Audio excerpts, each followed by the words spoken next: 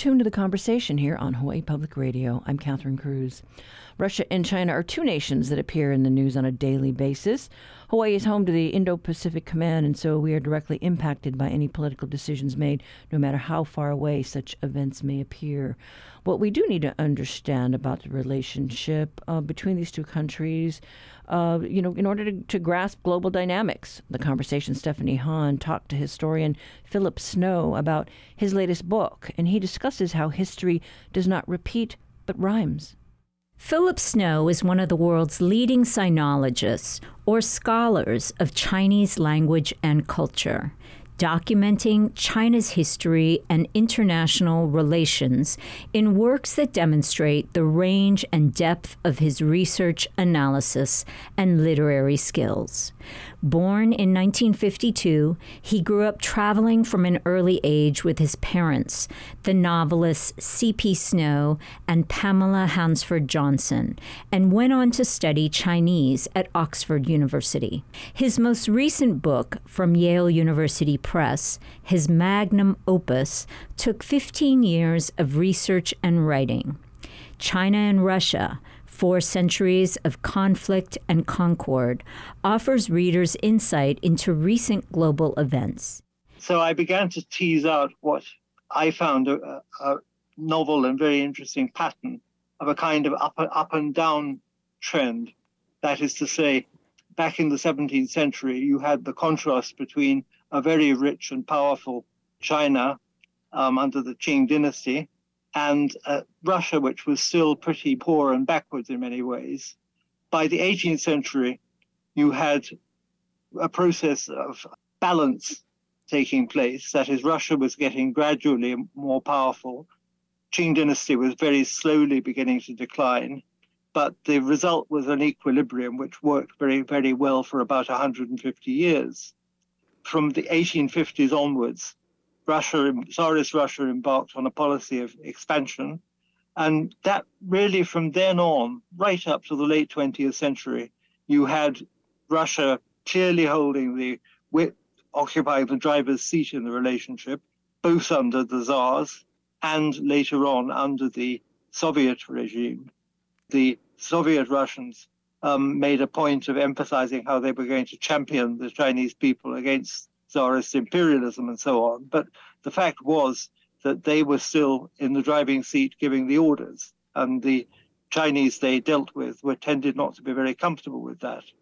And so this very, very crudely was the picture up to the end of the Soviet Union in 1991. Since then, we've been back to a period of relative balance, but nonetheless it's a balance which may now swing the other way till we have a much richer and more powerful China, and Russia is the junior partner.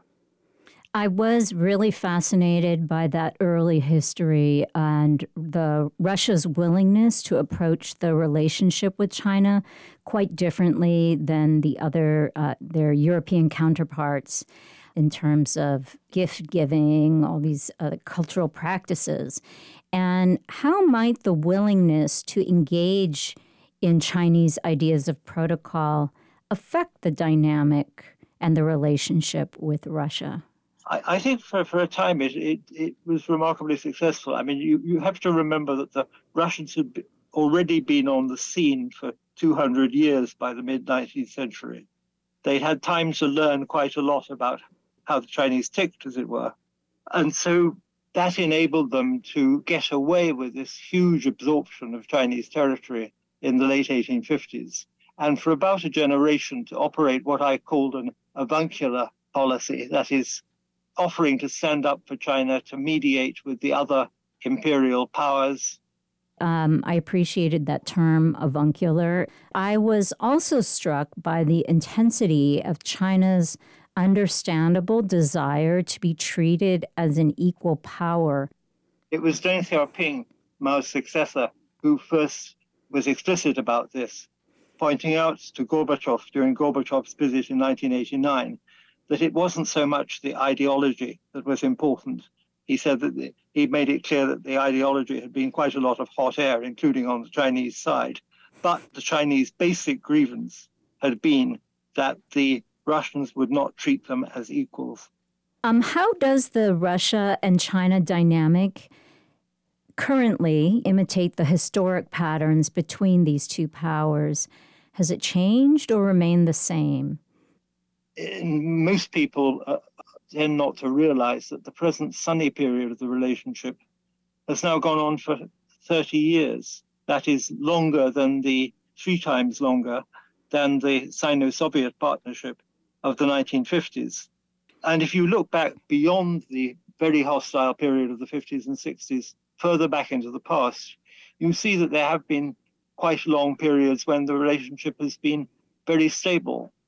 This 150-year period of equilibrium in the 18th and early 19th centuries.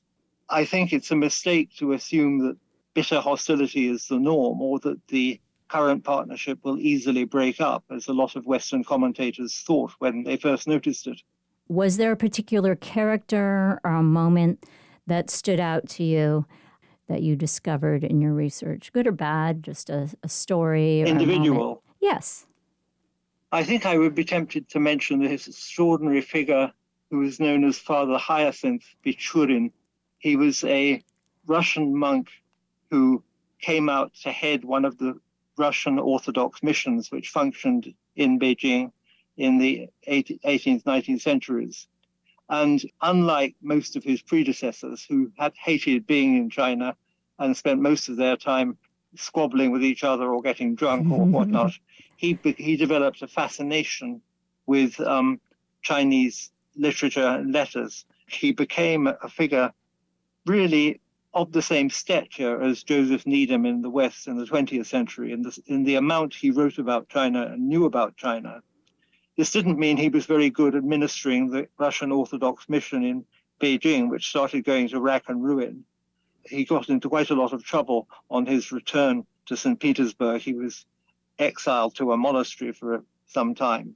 Seemingly, the Russian authorities felt they couldn't entirely do without his scholarship because they had had him sent back there in the late 1820s.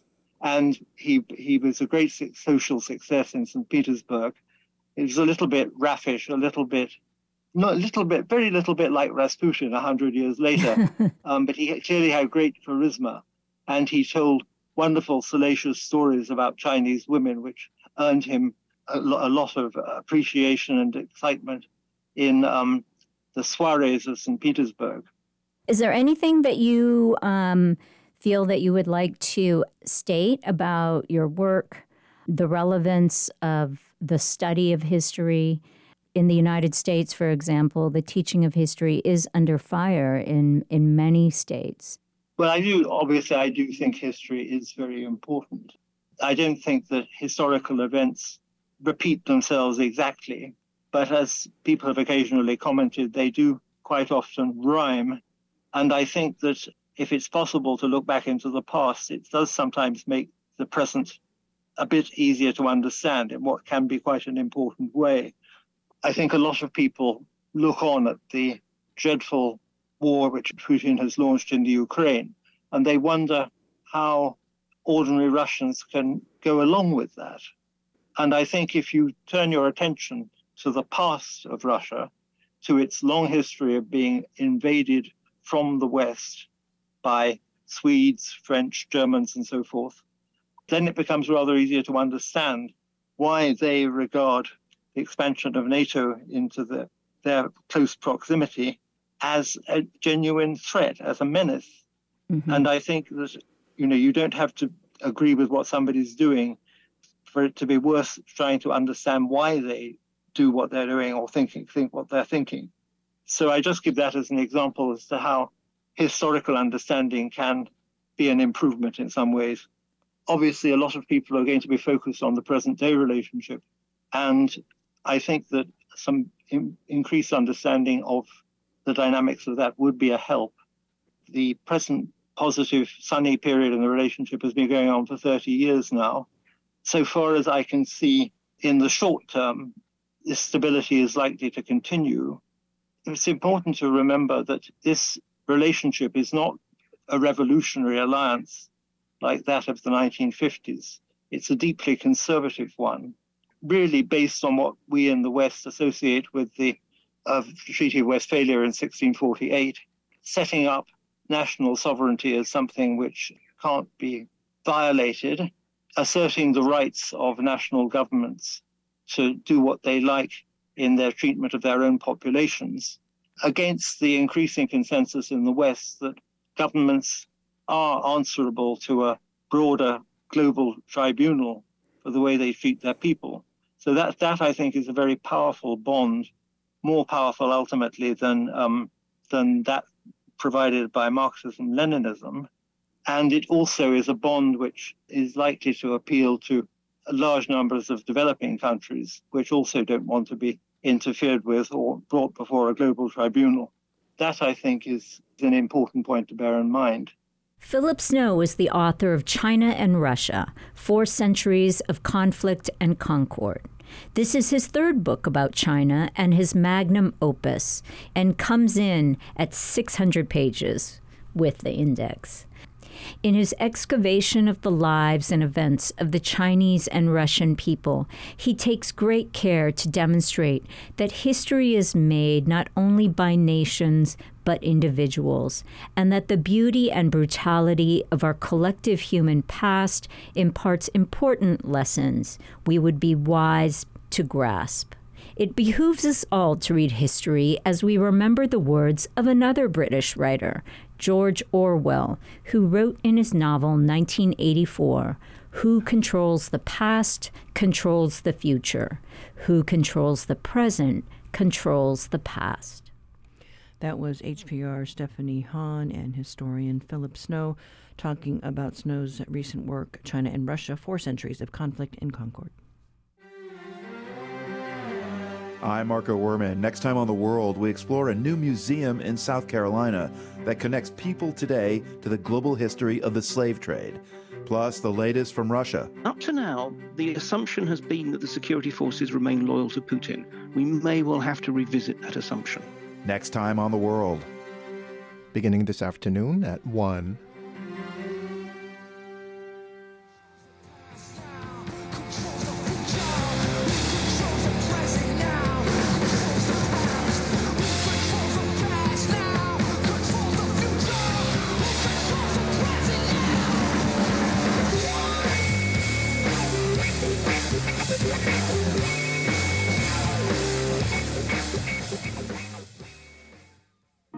After all the homeschooling of the pandemic, schools are having some trouble getting students back into the classroom. I wouldn't go to school, and then when I try to go to school, it's just like I felt like I wasn't getting the help that I needed. I'm Kai Rizdal, the companies that make money raising attendance.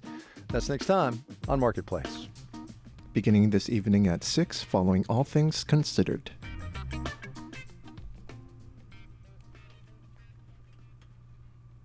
If at first you don't succeed, try again. That could be said of a bill that U.S. lawmakers have reintroduced to help Pacific Islander military veterans. HPR reporter Cassie Ordonio joins us in the studio. Good morning. Good morning, Catherine. Thanks for having me. Yes, and so this is an issue you've been reporting on, and you talked to some veterans. I have, and right now U.S. lawmakers have reintroduced a bill that would expand health care to veterans living in 3 Pacific nations: the Republic of Palau, the Republic of the Marshall Islands, and the Federated States of Micronesia. Right now, there's no such services for veterans from the U.S. Department of Veterans Affairs. So many Micronesian veterans face a tough decision of staying in the U.S. where there's free health care for them through the VA, but they're in the diaspora, or they go back to their home islands where there's no such services. It's non-existent, and they have to pay thousands of dollars just to travel for care. And I have spoken with 3 veterans. One is Yapi's living on Hawaii Island. His name is Thomas Raffapi, and he said he'll be on medication for the rest of his life. And his plan was to originally go home to Yap, but that's not the reality.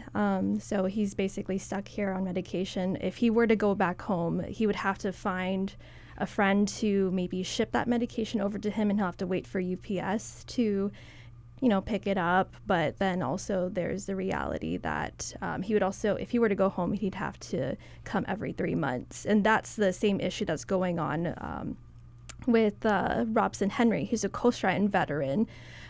served in the U.S. Army for over 20 years, currently lives in Kosrae, but he has to travel every 3 months to Hawaii to pick up his medication. That's a 7-hour flight one way, and it costs between $1,400 to $2,000. And here's what Robson had to say about the challenges they face. Right now, there's nothing set up for veterans on all three COFA nations. That's to include Palau and RMI. And if you need help, or you wanted to get what you entitled of year-earned, you have to travel to Hawaii. Not only that, once I'm here, one reason why I'm here this time is I ran out of medication. So they cannot mail this. There's no program set up for this. So you have to physically be on the island, whether here or Guam, to get your continuation prescriptions. These prescriptions are prescribed by our doctors for should go for years, but they only can give out about 90 days worth. And after that, either you ask your friend here to pick up for you and mail it if you have one. If not, then you're just stuck. Well, that's a heartbreak. Yeah, so this bill in Congress, what it will do is will remove restrictions from the VA. Federal law currently prohibits the VA from providing such services to the three Pacific nations because they're considered foreign countries. So the bill would include establishing a clinic, providing telehealth or contracts with community providers. It would also allow shipment of medications to veterans residing in the COFA nations, and it would reimburse veterans for traveling to their home countries, to the U.S. for essential services. And I think that's the interesting part about the reimbursement, because veterans traveling to the U.S. territories, to the states, get reimbursed for travel, such as Guam, for example. And you just think, gosh, just mail the medication. That just seems crazy. That's just not the reality. And because they don't get reimbursed, there's this really interesting unique relationship between the U.S. and the three Pacific nations, and how they came to serve in the military, the COFA veterans. So the Marshall Islands and the Federated States of Micronesia and Palau share a treaty with the U.S. called the Compacts of Free Association. The agreement is that Micronesians from these three countries can travel to the U.S. visa-free. They normally come for work, education, healthcare, and other things. And in exchange, the U.S. has strategic rights over the waters, land, and airspace surrounding these islands. And the compact was first signed in 1986 for the Marshall Islands and the Federated States of Micronesia. Palau's compact was signed about maybe 2 years later. So that's just like one of the unique, interesting relationship about these COFA nations and the U.S. And the compact has to be renegotiated, and it's going on this year, right now. Actually. Yeah, it's close to being finalized. So this bill comes at a very critical time as the renegotiations, like you said, are going on. I believe it's close to being finalized right now. And some folks in the community say this proposed legislation by Senator Brian Schatz has a good chance of becoming law. And I spoke with Senator Kalani Kaneko of the Marshall Islands. He said COFA nations don't want any type of special treatment just because the negotiations are going on. And to note that this current legislation isn't the first time it's been introduced. It's been introduced in 2019, but it stalled. It also was introduced in 2017, but never gained traction. And here's what Kalani had to say. All these attempts, and the legislation never went through. I think it's all matter of what we've all been saying all this time since our dialogue started, is we only matter only when it matters to the people that make decisions. So in this present time, yes, we matter because of the geopolitics. And I've said it before, we shouldn't matter every time we renegotiate. We should matter every single day of this partnership. That's the lack. And it's an increasing number of islanders, COFA citizens, that are losing faith and trust in the U.S. government. Is because of things and ways they experience and things and challenges that they face in their daily life here in the States and also back at home. Secondly, I would like to point out how U.S. always thinks strategically. How are we going to benefit? How U.S. is going to benefit in the long run if we give veterans care in the COFA nations. Of course, they're gonna have to, use more money, utilize more fundings to extend the care to the COFA nations. What is they're obligated to it? I'm still working on getting that number of how much this legislation is going to cost. And I'm still also waiting for the Department of Veterans Affairs and the Department of Defense to kind of give me what I've been asking for the past week. But the advocates have long raised concerns about this particular issue to COFA veterans. And here's what Josie Howard from Hawaii's We Are Oceania had to say. I do believe the movement today has a lot to do with China's influence in the Pacific. And we either use that as an opportunity to make these changes happen, but I think we need to really think strategically. We need to look at, okay, so there is a bill introduced. Do we understand the full story of this bill? How is it going to be implemented? If it's going to be extended to the veterans in the islands, is it going to bring service to the islands and more military presence in the islands?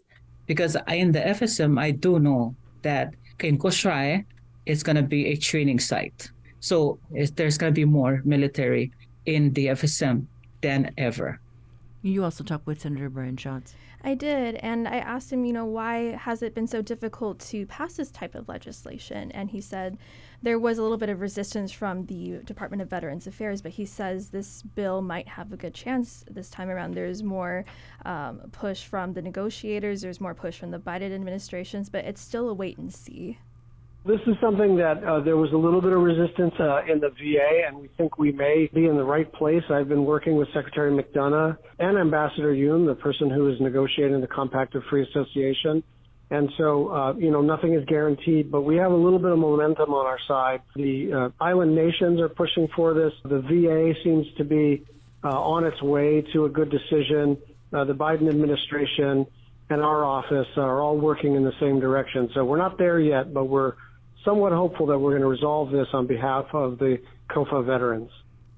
All right, so we'll see what happens. But thank you so much, Cassie. Thanks for having me. We've been talking to Cassie Ordonio. You can read her story at hawaiipublicradio.org.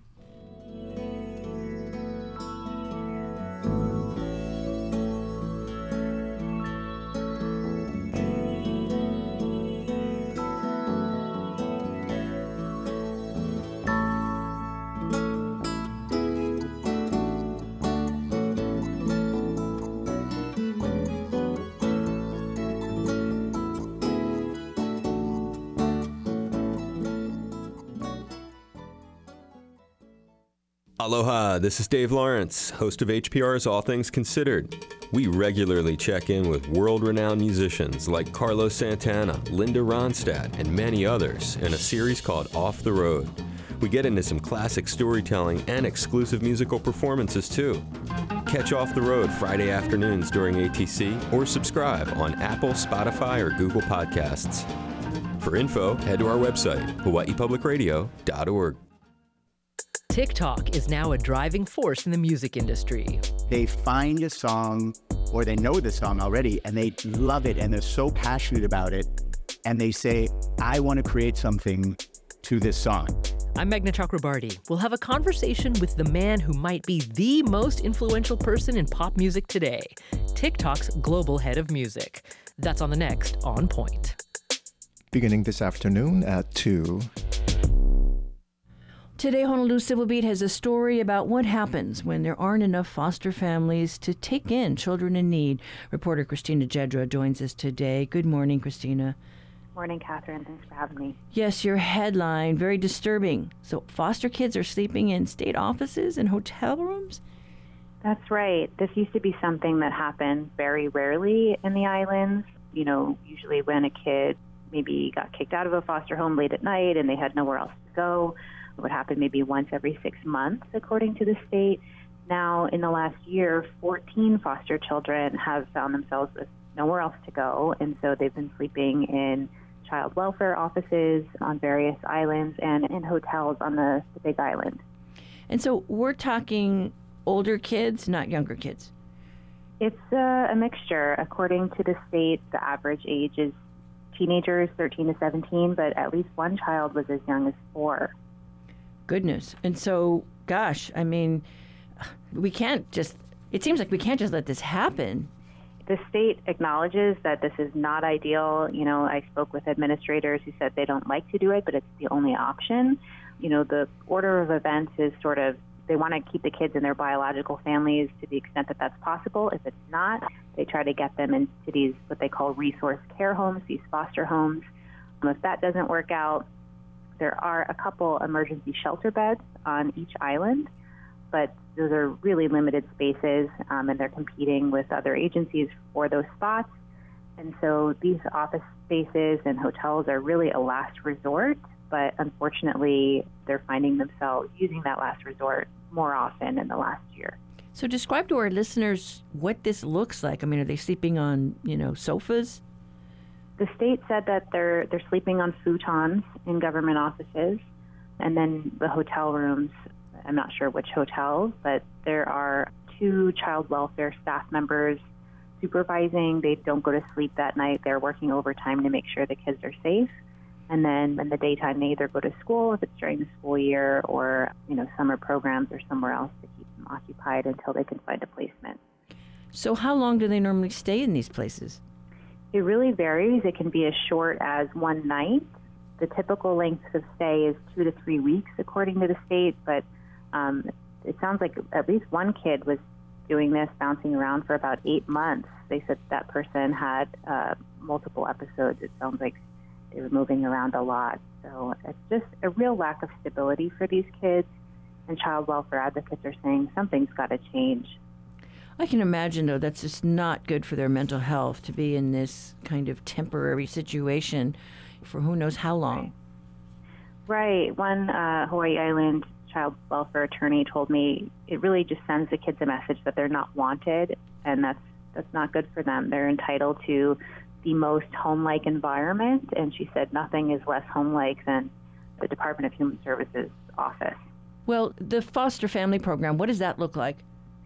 So kids are, generally placed in resource care homes. So these are people who sign up with the state and they're vetted, and they're supposed to provide a safe home for kids in need. The trouble is some of these kids are very high needs children, and they may have behavioral health issues, even substance abuse issues. And sometimes it's too much for the foster parents to handle. And so they have to send the kid back basically to the state, and then it's on the state to find a place for them to sleep that night.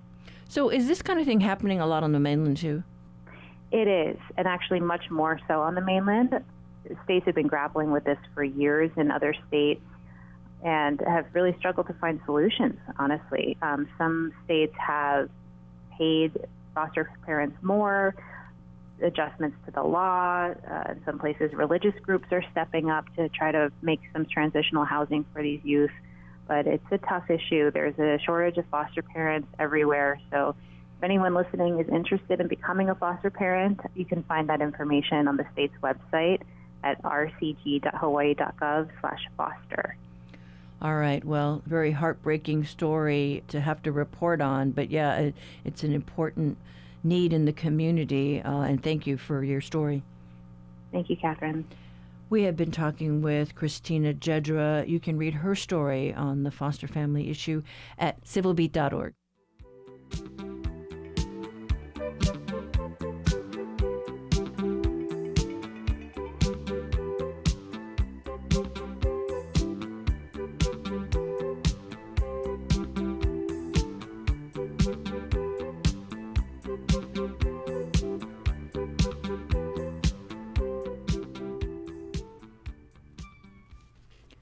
The Hawaii Conservation Conference opened at the Hawaii Convention Center this morning. It's marking its 30th anniversary. In a nod to the work of many unsung heroes saving species on a daily basis, all this week we are spotlighting seed banks across the state. Did you know Hawaii is home to the only seed bank in the country funded by the Department of Defense? The program operates out of Schofield Barracks Army Base on Oahu's North Shore. With a $50 million a year budget, this program makes an impact. Our story today begins with a cultural connection and two Native voices working out in the field. Makanani Akiona shares it was hula that led her into this career in conservation. Kumahula Mapuana de Silva brought her dancers out for a volunteer program years ago. And it was there that Akiona discovered her deep connection to the Aina. We caught up with her in the lab tending to native ferns. We are spraying these little keiki palapalai, also known as Microlepia strigosa. These palapalai spores were sown back in November 2022, and currently they're about 1.5 to 2 inches tall. They are currently sitting in a mixture of vermiculite and perlite, and in a couple of months we will move them out to our greenhouse where they'll get up potted and eventually be placed back into our forest. And they do like it wet. Akiona manages the processing at the Army Seed Lab. She spent hours out in the field with crew members, battling the rain, the wind, and the sun deep in the forests of the Waianae Mountain Range. And they all share the urgency about the work they do. In the past, when I was on the field crew, we tried our best to constantly monitor these wild populations of Labordia sertandra, Geniostoma sertandra. It's up at Ka'ala, and these fruiting plants aren't always producing fruits. The rats love these fruits, and so our teams are constantly monitoring for reproduction, for flowers. When they do observe flowers, they're setting out rat traps, because these rats love these fruits. And they're constantly monitoring for fruits, going out a couple times a month and harvesting mature fruits, then bringing back those fruits to the seed lab where we can process and store and grow these seeds. You have an area to an orchard. You can actually propagate some things and nurture them so that keep an eye on them better down here. Our seed orchard, 5 minutes away from our base yard where we are currently at, is a section where we hold some of our living collection plants of endangered species as well as common native species. One of our goals in creating this seed orchard is that we can plant an abundance of a certain species, such as a'ali'i, for example. We planted about 40 individuals of a'ali'i, and in the next coming months we were able to collect and harvest many seed from that collection, versus our teams having to go out to the forest and spend many hours of scoping, of harvesting, of bringing those seeds back and then processing. So it cuts the time in half. Yeah. So what is it about the work that you do that you love so much? Oh, I love my job. I am living my dream job. To me, being able to come into work and work with these, I consider them kupuna, these ancestors of our land. It's a privilege and an honor to serve our land in this way, to secure these species that many people have no idea about. They're so entirely rare, and to be able to nurture and care for these species, and in turn, hopefully put these species back into the wild in hopes that they reproduce and create keiki on their own, is something that I stand by and that our program supports. And the other native voice you'll hear this morning is Kapua Cavello. She began working here in the 1990s and now manages the Army's Natural Resource Program, which includes about 50 members of the field crews who are out every day. She says just recently they were disheartened to learn that the invasive coconut rhinoceros beetle, CRB, has made its way up to a pristine forest of native lolu palms in the Waianae Mountain Range. The Endangered Species Act exists to keep federal agencies from doing harm to endangered species. And so that is basically the reason we have the Seed Lab. It's an extension of it's our backup collection and our insurance policy in case, something catastrophic happens on the range, a wildfire or something that burns the last remaining population. And it's incredible work. It's incredible science, right? I mean, we've come so far in 30 years of my career from, not knowing how to store these things to being able to really represent them in collections and keep them for decades. So how many seeds do you think you've got here in storage? I think the latest estimate is 30 million. Yeah, we do have a lot of common native species that are part of that collection. So a lot of ohia, lehua, and if you've ever seen the seeds of that plant, they're like little dust specks. So it's easy to collect a lot of ohia.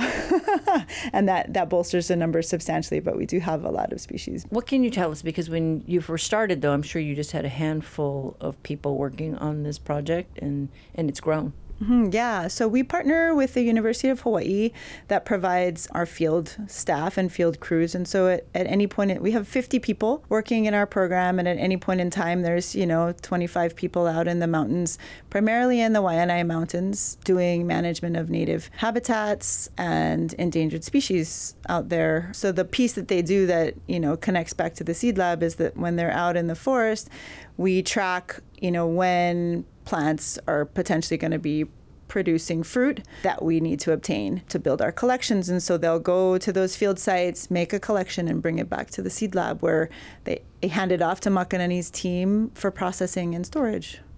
And so I imagine, though, from year to year, maybe your focus will change depending on, I guess, what's critical. Yeah, for 25 years ago, everything was a priority. Now we've got some real successes under our belt as far as building those collections and representing the wild populations that are out there. You know, we talk about them as founders, but parents, basically, that, you know, many of the species we were working with had less than 50 individuals remaining in the wild. And so the focus obviously was on those species first to try to sort of stop the bleeding and prevent anything from blinking out. And then as we've checked some of those off, then we've moved down the line to ones with less than 100 or ones with less than 150. So yeah, Hawaii's situation is definitely dire for our endangered plants, and they need all the conservation help that they can get, and the Army is a real amazing partner in that. And we were just poking around with some lolu seeds, and you had mentioned that you have some seeds in California? Yeah, so, you know, extreme situations call for extreme measures. So as you're aware, the coconut rhinoceros beetle has really expanded its range on Oahu. And unfortunately, in the last 3 months, we made the first observation of coconut rhinoceros beetle damage, chew, on our wild population of Lolu Pritchardia kaale on Ohiki-Lolo Ridge, the southern ridge of Makua Valley. We've been sort of planning and anticipating this day would come, and ironically, we have these partners coming out of the woodwork to assist. The San Diego Zoo has a collection that was established in the 70s before the species was listed endangered, and the trees are healthy and happy. And so, you know, we're even thinking about trying to build that living collection there in the garden to represent as another backup opportunity. That species does not store using traditional methods, so they're just like little coconuts, right? The lolu, that you can't store that like by drying it down and putting it in the freezer packets. So we've got to come up with unique methods for trying to achieve the same end. So with the threat of the CRB, the coconut rhinoceros beetle, you know, they just found it on Kauai, but your concern is that it's really spread so much now throughout Oahu, and it's getting to some of the more pristine forest areas. Exactly. Yeah. I mean, we found the first coconut rhinoceros beetle chew on a lolu tree up on Ohiki-Lolo. We're not sure that there's a breeding population yet up there, and we're hoping that climatically it's not as suitable for them to breed at those sites. But, you know, Oahu's a small place, and the CRB do fly, so they're going to get everywhere eventually. We also have Pritchardia mardii in the Ko'olaus, which is, you know, a really important species across that habitat, that wet forest habitat, and the idea of losing that to coconut rhinoceros beetle is really sad. So we're trying to do everything we can to make sure that doesn't happen. The ultimate reason why we started this seed lab was to store collections to be able to supplement and augment wild populations or to recreate populations as reintroductions. And we've done that, you know, through the 25 years of this program's existence, starting in 1997, and we continually plant between 1,500 and 2,000 endangered plants from our greenhouse every year. And there's a different species of focus, you know, or a few species of focus each year, depending on how the numbers, you know, increase and dip. But yeah, we're probably in it for the long haul, helping these plants, holding their hand into the future. Because you've worked with this program since '95, I don't know, any particular project that maybe was just, wow, you know, we did it, you know, we saved this thing, I don't know. The sad story is that would have been the lolu, the Pritchardia kaale, right? So we controlled goats because they were browsing all the keiki plants. We controlled rats because they were eating all the fruit. If you go into the wild population in Makua, there's hundreds of babies. I mean, it's just burgeoning. It really has been our success story. So for us to find this new coconut rhinoceros beetle damage was really a depressing find, because that we've sort of held that up as our gold star, our gold standard all these years. So so we move forward, we get a setback, but we're always, you know, adapting and trying to improve. Well, somebody that I know was out golfing at the country club out here and said, oh yeah, all of the coconut trees at the back, you can see they've just decimated them. Yeah, I mean, coconut palms that are synonymous with, the typical Hawaiian tropical scene are going to be no more, right? I mean, you're from Guam, so you would know better than me. But yeah, we saw just some coconut palms and other kinds of palms just right around the corner here that had to be cut down to the ground because they were nearly dead already. And then the significance with Makua Valley, because, I mean, that was a long time training range, and then you had the fires and things have bounced back. There hasn't been active live fire training at Makua for many years now. And so, I mean, what we do has been rebuilding populations and saving native habitats. So in the recent years, there haven't been any real, struggles there or challenges there for our program. I'd say, the support we get from the military is really very positive. I mean, we'd be able to do a really good job moving things forward. Yeah, I mean, you're healing the land is what you're doing. Yeah, definitely. And I think, like I was saying before, we really are a large contributing partner to the larger conservation effort in Hawaii. A staff of 50 people, and there's not a lot of people that, not a lot of other programs that have that same staffing level. So for better or for worse, the Army has been able to really support us effectively. And that was just a snapshot of the valuable conservation work happening at Schofield Barracks Army Base. The seed bank sits adjacent to active military training areas, and field crews recover native plants and seed here on Oahu and the island of Hawaii. Tomorrow we continue our dive into Seed Week. We talk to the head of the Army's Rare Seed Program and learn more about the work underway to save our native seeds.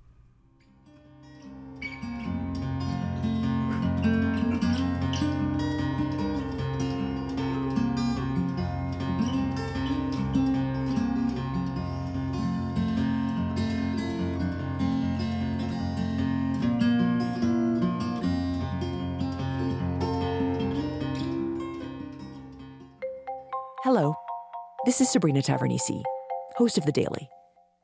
Join us for an in-depth look at the world's biggest stories. Catch The Daily Monday through Thursday at 1:30 here on HPR1.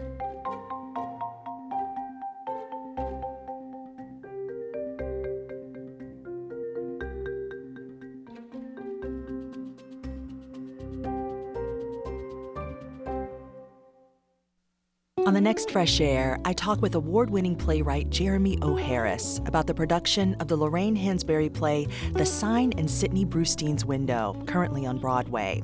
He also talks with us about his rise to fame with his debut production Slave Play and his goals to diversify theater. Join us. Beginning this afternoon at 3 following On Point.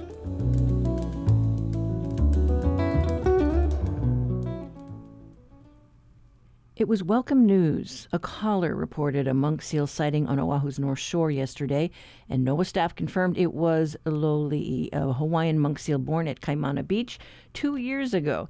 It was a reassuring sign after 2 monk seals turned up dead recently. A necropsy confirmed one of the pups, Ho'o Maulehua, may have been deliberately killed. The other, Maulama, was recently found dead after she was released from the monk seal rehabilitation hospital in Kona. We talked to Frankie Kothi and Tracy Mercer recently. Mercer starts us off noting that last year we saw a record number of 9 pups here on Oahu.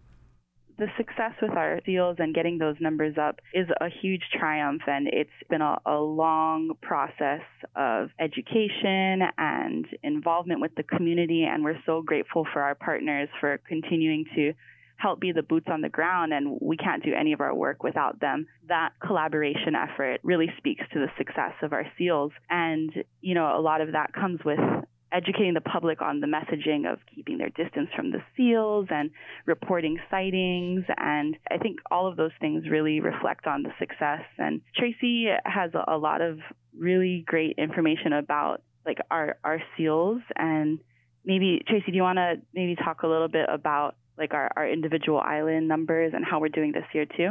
Yeah, so how are we doing? We're doing great so far. We have a total of 13 pups in the main island. We have 7 on Oahu, which is not quite 9, but we're not done with the pupping season, so we could reach 9. There's 4 on Molokai currently and 2 on Kauai. We're about in the middle of the pupping season, so we do expect more seals to pop. So we may exceed last year's count. We'll just have to wait and see.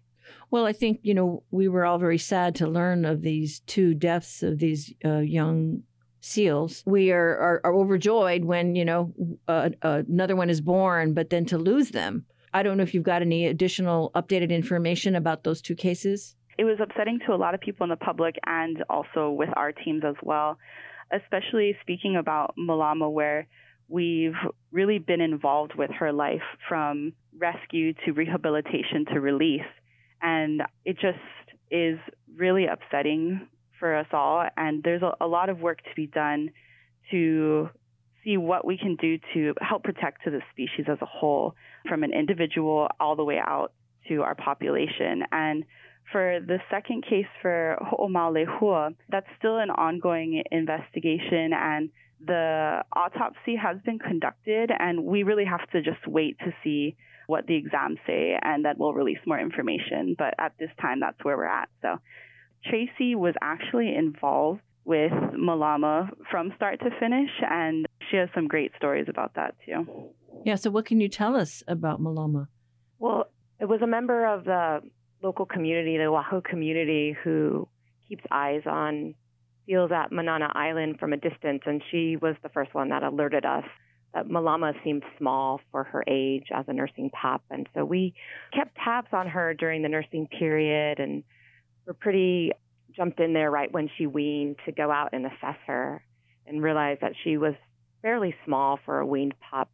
She should have been much larger, but we wanted to give her time in the wild to see how she would do, and we kept close tabs on her and then decided really she was not going to survive on her own. So a lot of people involved, a lot of logistics. We were able to rescue her from Manana Island and have her transported to Keikaiola Monk Seal Hospital, run by the Marine Mammal Center in Kona.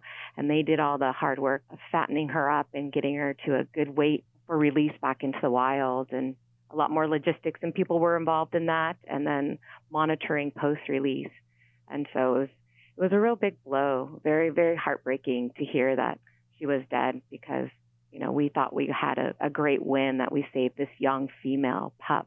Yeah, and they do a tremendous job with their fish milkshakes, nursing the skinny seals, to help them have a better chance, because you don't want to see failure to thrive.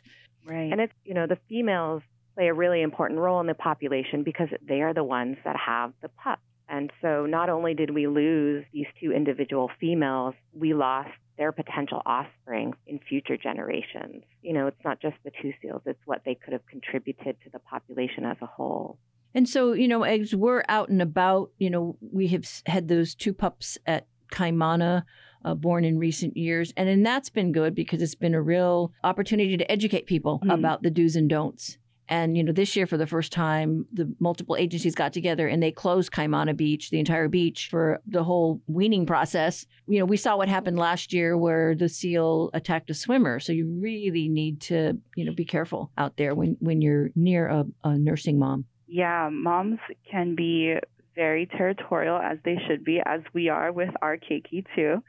And I think that was the beauty of this year for Waikiki, was that this mom and pup, Kaiwi and Puolani, had so much space to breathe, relax, and just be wild. And the public really got to watch from a very good distance and speak with volunteers and other NOAA staff that came down and get a lot of really good information on what they can do to help seals and how to view from afar. I think the last time I was there was a mother and her young child, and the young child had a little stuffed, baby seal in tow and was really excited to see a real baby seal on the beach. But so, it was a great opportunity, I think, for education. People have had critter cams, on them, so they could observe them on the beach. So good teaching moments. Right.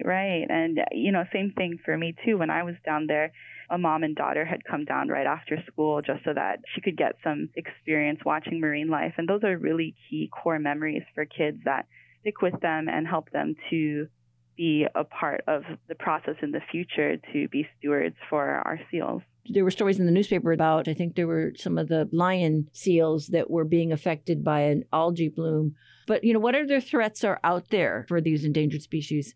For our seals in the main Hawaiian Islands, there are a number of threats. And those include human-caused harm, interactions with fishing gear that can cause them to swallow hooks or potentially drown in gillnet, and exposure to off-leash animals. So for our dogs, if a dog interacts with a seal, they can transmit disease to each other. It's both bad for our pets and for the seal. And it's another really big threat is disease such as toxoplasmosis, which cats are the sole transmitter of it. So those are some of our big threats for main Hawaiian Islands, but they do actually differ in the northwestern Hawaiian Islands, and I'd love for Tracy to share on that a little too.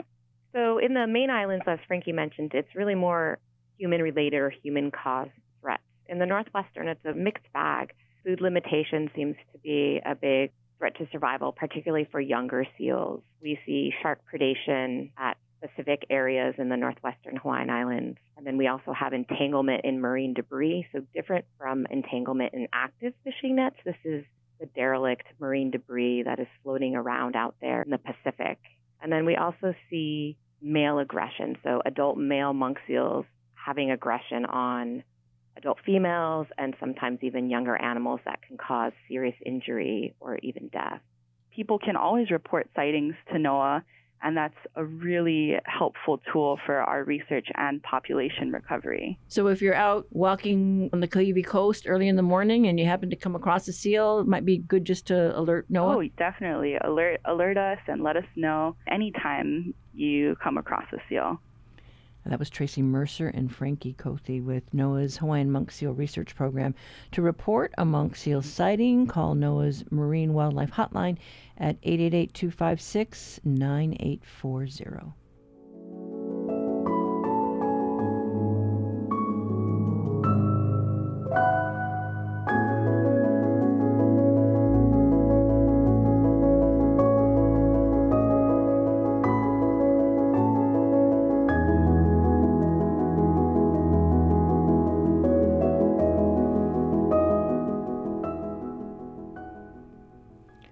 Well, that does it for us today. Tomorrow, we plan to hear from Deb Haaland, the U.S. Interior Secretary and the first Native American in the President's Cabinet.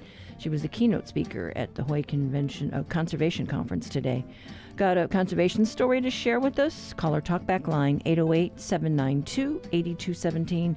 Email us at talkback@hawaiipublicradio.org. You can also find the Conversation podcast on Spotify or Apple. I'm Catherine Cruz. Join us tomorrow for more of the conversation.